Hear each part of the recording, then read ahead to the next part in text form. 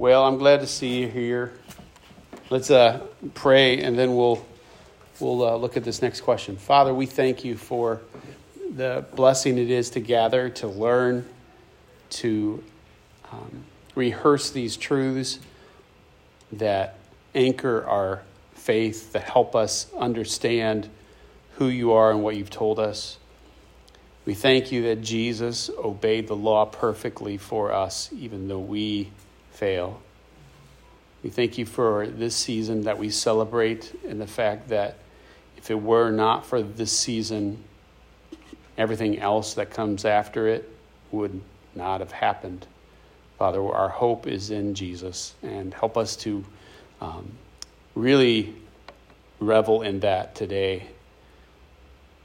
In Jesus' name, amen. All right. Last week, question 12. We covered the last two commandments, 9th and 10th. What does the Lord God require in the 9th and 10th commandments? Read this together with me. 9th, that we do not lie or deceive, but speak the truth in love. 10th, that we are content, not envying anyone or resenting what God has given them or us.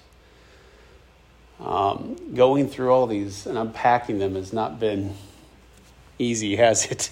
I mean, we see what the meaning there in each of those commandments. It really exposes our hearts. But let's try to, since that was the last of the 10 commandments, let's just review what are the 10 commandments so that we know we've got that down. What's the first one? No other gods before me, right? Yep. No idols. Thou shalt not bow down to any idol, right? Yep. Make a graven image. And then, not take the name of the Lord thy God in vain, right? Word, W on the lips. Okay, so you could do a couple different ways. You could go like this, 4, rest, but I always take 4 and go like this as a church, right? But do we have to obey, go to church on Sunday? Is like a 4th commandment, like we're required by law to do that, right? That's the one area that we had some issues with. Okay. 5. Honor your father and mother. 6. Suppose you'd be like, what? 6. Thou shalt not murder. Yeah. Right? Okay. 7. Don't commit adultery. Why? 5, not 2. 5. Not 5. Whoops. There are 2 people in marriage, Matt, not 5. Not 5. Okay. All right. What's the 8th commandment? Don't steal. Don't steal. Why do we do that? In Singapore, you're going to get your thumbs cut off if you steal. And then there's 2 ways. 4 is not 5. Don't bear false testimony. Yeah. Tell the truth.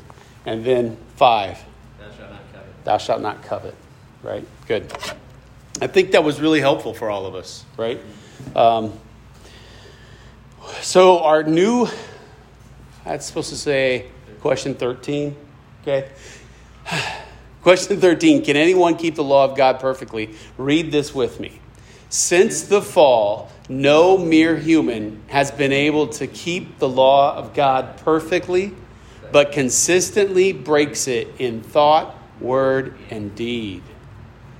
Ooh, okay, so these next 3 questions are going to dig in a little bit more into the law, but not specifically in the commandments.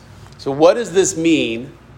Since the fall, we're talking about this statement here. Can we keep the law of God perfectly? Is talking about from the point of Genesis 3 forward. What happened in Genesis 3? They ate the fruit. And consequently, what happened? Sin came in. Dying, what? I just said dying, they will die. Dying, they will die. The Hebrew says it really strongly like that. Death and sin entered the picture, right? No mere human. Whoa. Did I do that by hitting this? Oh, wait. I got it. That's kind of weird. I didn't know you could do that. You can flip back to the desktop. Okay. Where are we at here? No mere human. So the sentence says, since the fall, no mere human. And oh my goodness. If you want notes, could you just pass these up? I'm not together today. It's been a long week for me. So no mere human. What are we talking about there? It's no mere human has ever been able to perfectly keep the law of God. Well, there was one person who kept the law of God perfectly, right? But he was not merely human, only human. He was fully human. We cannot say he was only partially human. And one of our catechisms coming up in probably several months is going to be talking about who Christ was. He was fully God and fully man. So he was not merely human like you and I, right? And then has been able to keep the law of God perfectly. You know, in studying the Ten Commandments, what have we come to understand about its scope? You break one, you break them all. It covers all of life. And none of us are able to keep it perfectly, but we break it in thought, word, or deed. It covers every area of life. So where do we get that from? And specifically what Todd just said, James 2:10 says, if someone, let me just look it up and read it exactly for you here. James 2:10. For whoever keeps the whole law but fails in one point has become guilty of all of it. Why is that so? I mean, that actually is kind of a logic statement right there. What is he saying? Whoever keeps the whole law but fails in one point is guilty of all of it. What's another way of saying that? How would you explain that verse to someone? Makes you a sinner. No matter what you do, it makes you a sinner. Makes you a sinner. And we all fit in that same category. Yes, because sin, as John puts it in 1 John, is transgression of the law. Sinning is breaking God's law. And if I break a law, I am therefore a sinner, a law breaker, right? A sinner, law breaker, same thing, right? That's how James can say that we break one point, you now are a law breaker, which means you don't obey it perfectly, right? But now I do want you to turn to Luke 18. Let's look at Luke 18 and try to just unpack where do we get this catechism question from? How does it say that no one is able to keep God's law perfectly? I mean, we know it because all of us in this room know this is true. But where does the Bible teach this? How does the Bible show this to us? Specifically, how does Jesus in the beginning here teach us this? So I'm looking at Luke 18, and I'm going to read from verse 18 to 27, but it's really interesting, the context here of Luke 18, because forgiveness and Pharisees, all of that are in the context here. Start at verse 18 of Luke 18. And a ruler asked him, "Good teacher, what must I do to inherit eternal life?" And Jesus said, "Why do you call me good? No one's good except God alone. You know the commandments. Do not commit adultery. Do not murder. Do not steal. Do not bear false witness. Honor your father and mother." And he said, "All these I have kept from my youth." Okay, so before we go further, which commandments did he start with? Outward. Remember how way back we talked about there's two groups of the commandments? 1 through 4 deal with what? Right? Us and God. Don't have any other gods before me. Don't worship idols. Don't take the name of the Lord and God in vain. Honor him in his Sabbath. So it's this way, right? And 5 through 10 are this way, horizontally towards each other. Why do you think Jesus started with the commandments there? It didn't go right to the other ones. Easily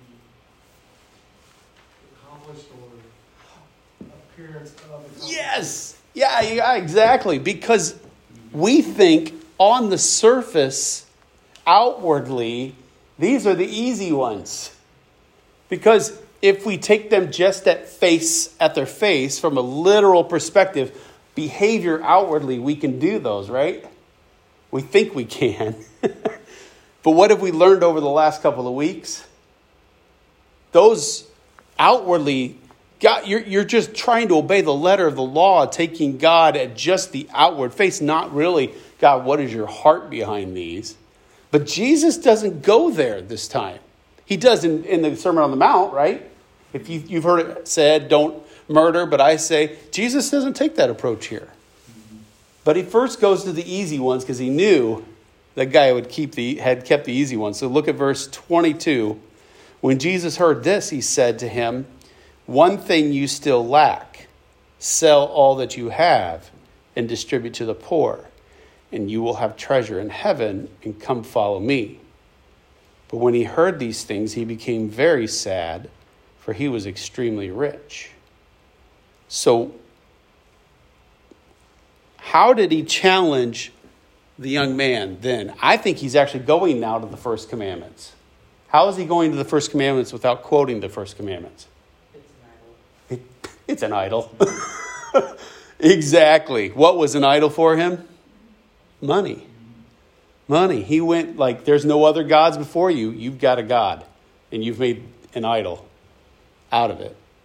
Exactly. So Jesus challenges the idea of who is good, though. Look at the next verses. Verse 24. Jesus, seeing that he becomes sad, said, how difficult it is for those who have wealth to enter the kingdom of God. For it's easier for a camel to go through the eye of a needle than for the rich person to enter the kingdom of God. Those who heard it said, then who can be saved? So stop there. If they said who can be saved, that kind of helps you see what their thought process was 2,000 years ago about what kind of person rich people were. What did they think rich people were? Righteous. Because if you had good stuff, you had lots of stuff, you were blessed by God because you were good. If you do the right things, you're blessed, and then you had riches. And what's interesting is actually Jesus isn't challenging the notion of blessings for obedience here. We may think, God does give out a grace, right? It's not dependent on your behavior. He chooses who he wants to give to and when he wants to give to. But what does he challenge? He challenges the very notion of those who are probably the best people aren't good enough, right? He's showing there that you're not even good enough. Like, who could be saved then? If these good people can't be saved, then who could be saved? And then, so look at verse 27. But he said, what is impossible with man is possible with God. And then stop there, because Peter then takes the conversation a different point. So, different way. That's Jesus is saying then, in a sense, he's making a statement that is echoing what we say in this catechism question. No one is able to obey the law of God perfectly, right? Okay, now look over at Romans 7. Go over to Romans 7.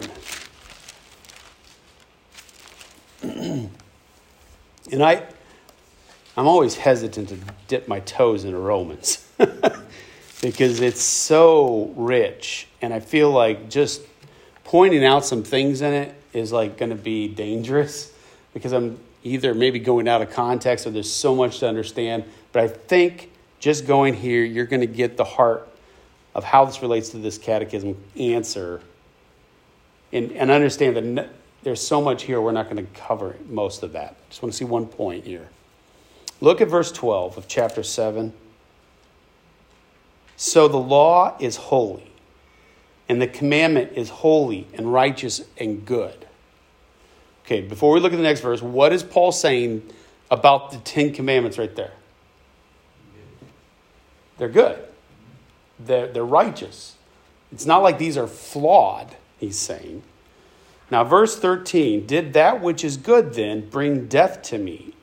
By no means. It was sin producing death in me through what is good, in order that sin might be shown to be sin, and through the commandment might become sinful beyond measure. See what I mean about we can't go there? This is really deep here. Before we know that the law is spiritual, but I am of the flesh, sold under sin. For I do not understand my own actions. Now, when Paul starts talking here, we all get what he's saying right here.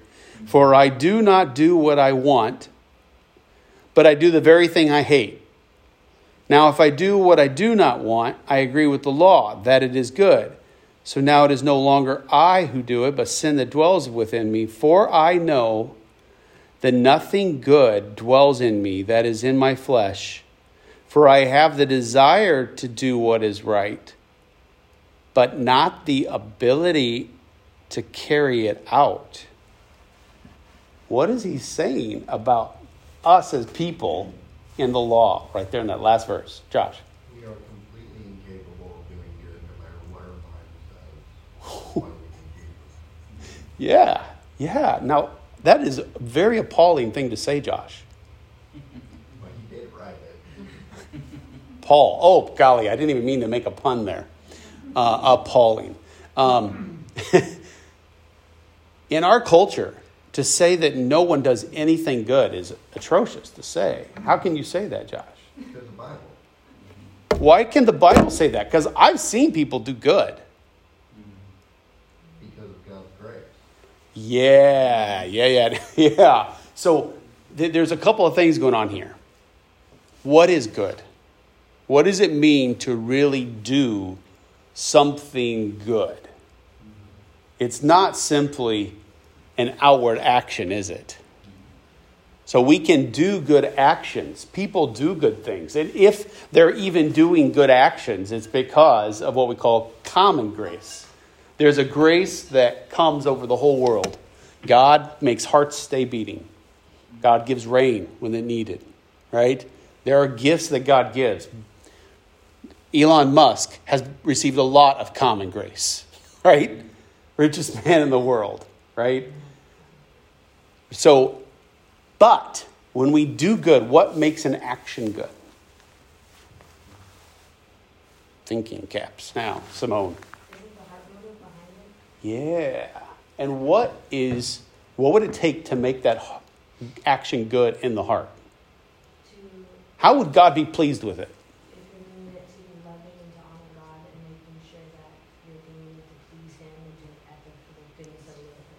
Yeah, and how much can it be like, well, part of me has that. Like part of me wants to honor God when I do this. Is that good enough? No, all of it. It has to be like 100% fully fueled by, I love God, He made me, and I just want to do this thing for Him. That's what's going to make it good. If we have that kind of definition, are any of us doing anything good ever? Ultimately. Like, that's why even our best actions, unless fueled with grace, ultimately are not good in and of themselves. Now, that brings up another question. How many in your brain are going, can I really do anything good, though? Isn't some of the things I do good? Yes. But to get, like, all technical, right? Ultimately, our actions in themselves are not perfect. But when you come to Christ in faith, what happens? Like, He's giving you now special grace that even taking your actions and what we say, sanctifying them, making them making them good, and God is pleased with them. There has to be some way of there being actions that God are pleased with, because it talks about all these offerings in the Old Testament. And what does it say? That these offerings would be a what kind of aroma to Him? A pleasing aroma. God somehow can be pleased with our actions, but only if they're covered, right? And that's what, like, the whole sacrificial system is like. even the sacrifices themselves had to be sanctified. So our actions are never perfect. And that's the whole point, I think, not the whole point. That's a major point of what Paul's saying here. And Josh, you nailed it, that we're just completely unable without the grace of Jesus to do good. Okay.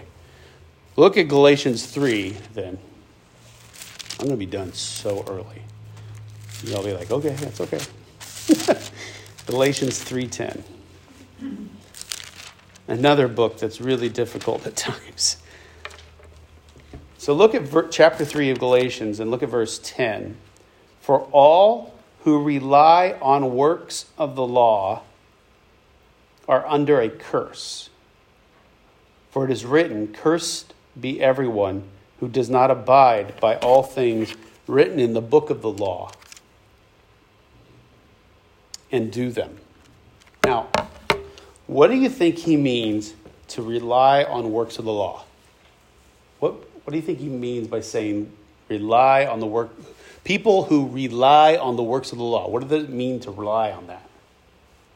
Josh? The law is not good enough to save it. It isn't. But what is he, when we say the phrase, someone is relying on the works of the law, because he's talking about people who rely on the works of the law. What does it mean that they're trying to rely on them, though? Themselves. They're trying to what? Themselves. They're trying to rely on themselves. To be declared just with God, just before. They have to fulfill them, so they are the deciding factor whether they get in or they Yes. I'm a good person, so I don't have a mentality. Yeah. Yes, it is. So I'm trying to rely on myself to obey the law, right? To keep the law, to meet this righteous standard. But Paul's saying that those who do that, relying, are what? What's it say? Cursed. Cursed. Under a curse. Oof. Now, he says, for it is written, cursed be everyone who does not. That is a verse he's quoting directly from Deuteronomy 27. All right, so go back to Deuteronomy. Like, even go back to our Joshua. We're entering the promised land. Right before they enter the promised land and cross over the Jordan River, right before that, they're camped out on the other side of the Jordan River. And the whole book of Deuteronomy is right before they enter. Like, if you're going to start reading the Bible through again in January, you get that goal of going through, you'll come to Exodus and Leviticus, you get all these laws, and then you get to Deuteronomy, like, wait a second, haven't we just read this before? Because we've got to get lost. What's happening at the beginning of Deuteronomy is that people are about to go into the land, and Moses is giving them a history of what they've just come through, but he's doing it to the second generation, not the generation that died in the wilderness, but their children. So that's why he has to rehearse everything over again. And in Deuteronomy 27 and actually 26, there's all these blessings if you keep the law. Moses says, if you go in and obey the law and keep this covenant that God is giving us, you'll be blessed. Blessing, blessing, blessing, blessing, blessing. It's crazy, all the blessings. Chapter 27 then starts off, but if you don't, you're going to be cursed. In fact, he says, when you get into the land, you need to go, and I want some people to stand on one hill, 6 tribes, and I want 6 tribes to stand on the other hill, and you're going to shout them to each other. Shout the blessings and shout the curses. It's really strange, and we're going to see in Joshua actually happen. But these curses lists all these horrible things will happen if they don't keep the law. The very last curse is what Paul quotes right there. So curse, curse, curse, and it sounds really bad, and now it's just the worst. Curse is everyone who does not abide by all the things written in the book of the law and do them. So this is not just simply saying that we're unable to do them. We got that in Romans. But Paul's saying is relying on keeping them is going to curse us. We're doomed, and we need Jesus. So that really leads us to the why this matter. Why does this matter? So if we're unable to obey these perfectly, what does that mean for us? Well, this passage says we're cursed. What does it take then to please God? So look, right there in in Galatians 3:10. Look at verse 11. Keep going. Now it is evident that no one is justified, meaning declared righteous before God by the law. For the righteous shall live by faith. In other words, the perfect, just one can live by faith, but the law is not of faith. Rather, the one who does them shall live by them. In other words, if you could keep all the law, you'd live by that. But it doesn't happen. 13, here's the hope. Christ redeemed us from the curse of the law. And now you know what the curse of the law is. It's not that the law is bad. He said that in Romans 7, right? He said it's holy, it's good. But it also brings a curse because we don't do them. Christ redeemed us from the curse of the law by becoming a curse for us. For it is written, and this is another one of those curses, cursed is everyone who is hanged on a tree, so that in Christ Jesus the blessing of Abraham might come to the Gentiles, that's us, so that we might receive the promised Spirit through faith. So, why does this whole catechism answer matter? It says no one's able to perfectly obey it. Why does the truth of that matter? Why does it matter to us? Like if you just camped on that for a little bit, how happy or sad are you going to be just on the bare answer? What's it say? Look at the top of your hand out there. Since the fall, no one has been able to keep the law perfectly, but we break it all the time. What is that going to do for you? It's discouraging. Thank you. You're going to be so discouraged because you know this is me. So that matters though, because you know it's you. You look at it and you say, I am the man or the woman, right? That's me. That's why this matters, because if you don't see it as you need to go back to these verses, right? You need to just say, okay, God, I think I am, like we just watched Forrest Gump again. I'm like Lieutenant Dan up on top of the mast in the storm, waving his fist at God, trying to tell God what to do. It's an interesting picture because what does that storm do to him? It breaks him, right? He realizes that he can't fight against that God. And if you don't see, this matters because this question matters because if you don't see yourself as that person, you're waving your fist at God and you're cursed. But where's the hope then too, right? The hope is in Jesus, isn't it? So why else though does this question matter? And maybe what other questions come to your mind if you just think about this a little bit?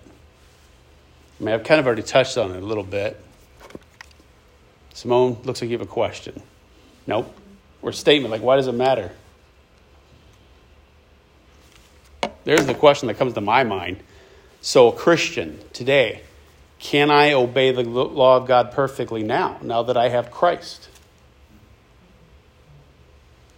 I'm hearing no's. Is everybody in agreement that it's a no? Because there are some people that think there are days that I can go completely without sinning. That thought in itself is a sin. Exactly, Aaron. Now, I want to just... In theory. So to be fair, I think this, to be fair, you should say that. Because if I have the power of Christ in me, and what do we have a couple of songs that we sing about chains, right? Mm-hmm. What do we say in those songs about chains? They're free. They're broken, right? In theory, the power of sin has been broken. Because of that, I should be able to. So in theory, I could go a day without sinning. Now, I'll just bring up a name, and I need to find the documentation for this to actually back it up. So I'll tell you it's rumor until I actually prove it. I've heard that Chuck Swindoll believes that he goes some days without sinning. And I'm like, wow. But he would say to you, I'm sure, if he was right here, well, by the power of the Spirit, I have some really, really good days. Okay.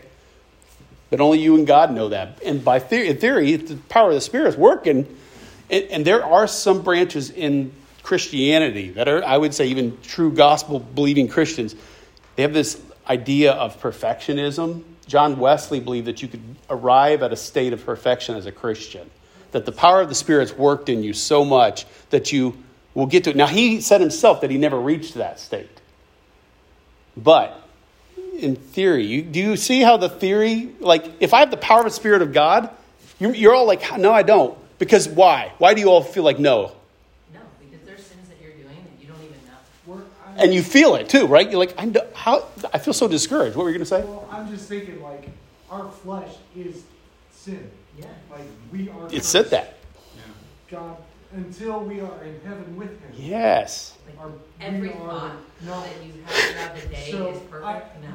I get it, like, in theory, Right? it's a beautiful picture. I Yep. would love to be able to achieve that, but even that in and of itself is kind of like a selfish Right? wish, you know? Yes. In John it says, if we say we do not sin, the lie, the truth is not in us. Yep. Now, I like Chuck Swindoll's preaching. Okay? And I may have been a rumor. It might have been wrong. Right? I'd like to find out where he said that. But The only reason why I even throw out the in theory words is because what we can't do is say, well, I can't help it. You know, no, you can't ever get to that point. You take full responsibility for every single one of your sins. It's never because God hasn't given me enough to not sin. I know I'm going to keep at it. But I think that's why the gospel is so good, because that conversation of can we not becomes, I think it's called a moot point. Because suddenly, when you get the gospel, suddenly it's not about that anymore. I always picture in my mind like the difference between, I'm going to use the example of painting something. So if somebody had their life hanging in the balance, if they could do a copy of some Rembrandt, the pressure of getting that exactly right would be, unfathomable. But when you have kids and they go to paint you a picture, you're just absolutely pleased yes. with what they brought to you. Yes. It doesn't have to be a Rembrandt. That's not the point. Yes. You know what I'm saying? So it's like you're freed from that entire way of thinking, that I don't have to dwell there. And now everything is about, I'm already righteous. Yes. I'm just doing this in gratitude.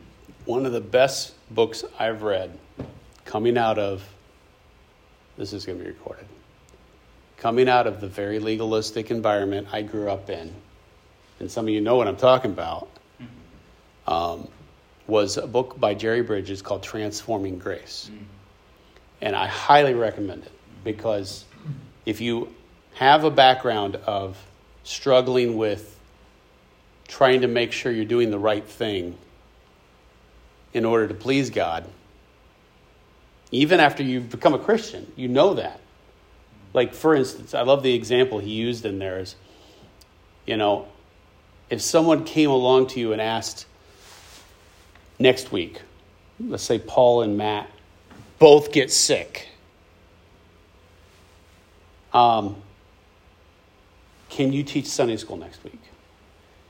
If the thoughts that come to your mind are, well, man, I've not been in the Word this last couple of weeks. I've been screwing up here and there. Or just shame. Then you're not understanding this grace he's talking about. You're not understanding grace. And I love that picture of a coloring page, because any works that I offer up to God, he loves them because I'm his child. And he fills them with grace and makes them the offerings of the saints presented before the throne that you see in Revelation are just because of the blood of the Lamb. And so it's beautiful. But the error, I love, that's the other point that we have to take, is we can't. The error on the other side is that I go, well, I'm just going to sin. Jesus covered it all. Yeah. Woo! And Aaron's brought this verse up before. Paul says exactly, does that mean we should go and do that more? No, by no means. In fact, in the Greek, it's the strongest way you can say no. It's two no's put together, and not like a math double to negate them out. It's the strongest way you can say no. Like you could say, you know what? No. It's what he's saying. No way. That grace pushes us to do what's right? Okay, what else? Why else does this matter? Any other thoughts, questions on why does this question matter? Or any other thoughts that are related to what we're talking about here? There we go. Since the fall, no mere human has been able to keep the law of God perfectly, but consistently breaks it in thought, word, and deed. I'll say it gives us hope in a couple things. One, it's not that we don't want to, but we don't have to be perfect. Yeah. We have Jesus to cover that. Yeah. Of course, that doesn't Yeah. give us permission to be reckless. But it empowers us too, because we now put our hope in Christ and not in ourselves, because Yeah. we know that we're going to fail. Yeah. Yeah, exactly. And we can't do anything without Christ. So all of everything that we put on that should be put on that. Right? And we know he wins in the end, it's like kind of a no-brainer, but yet we're so like... You said two things, and I think I know what the other thing was. That was one thing. Was the other thing that it's encouraging because I know I'm not alone? Well, yeah. We're all in it. We're all in it. Josh. To expound on that, also in Romans, I believe it's Romans, Paul says, all things are permissible, but not everything is beneficial. And I think that ties into that really well, because even though Christ's blood covers our sin that we cannot keep from committing, we still have earthly consequences to our actions. So even though Jesus does cover that sin, the reality is that sin is sin for a reason. It's not just, I don't like it because I'm God. It's bad for you. Yes. These actions or Yes. thoughts lead to trouble down the line or immediate consequences, like say you commit murder, you're going to prison. Right. There's so many different things that are practical. Yeah, well, that nobody talks about. and Hebrews even says that as a father disciplines his child, that God disciplines us, and it's in love. Like, there's consequences, and like even disciplining your children, or even consequences for somebody in a Christian situation. They're always like, well, aren't you supposed to give them grace? Well, yes, and you're forgiven, but there's still consequences, right? Nah. Another reason why I think this matters is I think the guy's name is Ray Comfort, where he goes around and understanding the law and that we can't keep it is so helpful for demolishing people's self-righteousness. Mm-hmm. And that's a part of leading someone to Christ sometimes, is helping them see they're not good. Right. And I don't agree with everything Ray Comfort does, but Right. I enjoy watching when he'll say, "Are you a good person?" And a lot of people go, "Yeah." And I say, "Do you know the Ten Commandments?" And he'll start going, down some of those things, and it's fun to watch people go, "Oh gosh, I'm a liar, adulterer, murderer, and thief, and haven't been honoring God." And yeah. So, we're not going to have Sunday school next week, but we will the following Sunday, January 2nd. And in that question, we're going to get at, did God create us this way? Right? Messed up. And we know we're not. Right? But the question then, I think this still begs, is, does that mean we are completely evil people? Because I think one of the errors, if you don't stay balanced, if you talk about this aspect itself too much, you begin to think that we are as evil as we possibly could be. But that isn't true either. There is still, God made us in his image, and you can do good things. Doesn't make you a good person. That's the difference. Like, you can do good actions. They're not perfectly, as we said, but grace is in there, right? And there's beauty in the image of God, and all kinds of aspects that we could kind of go off the rails if we focus only on this. And we're going to talk about, when we talk about sin, and like the third question from this, there's this term depravity. We're completely touched by sin in every aspect. My thinking, my physical body. But the error there is to think that word total depravity means that I'm as awful as it's possibly able to be. And that isn't what that means. It means that there is not a part of me that's not touched by sin. Someone out in the window just went like this. And you could take that a couple ways. Yeah. The Bible says, all my righteousness is filthy rags. Right? But when we all realize that we're in the same boat, Yep. it makes it easier to extend grace or Yes. extend Yes. grace to each other. Yes. You know. And what I'm talking about is the when you camp out on the fact that we're all failing to keep this, you tend to forget that you've been given grace and we need to extend grace and that we're in this boat together.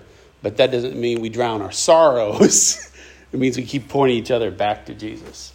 All right, so apparently I'm going to be executed if I don't close in prayer. So let me close in prayer. God, I do thank you so much for grace, for Jesus, because we do know, we feel this question in our bones. We know the doubts that we have.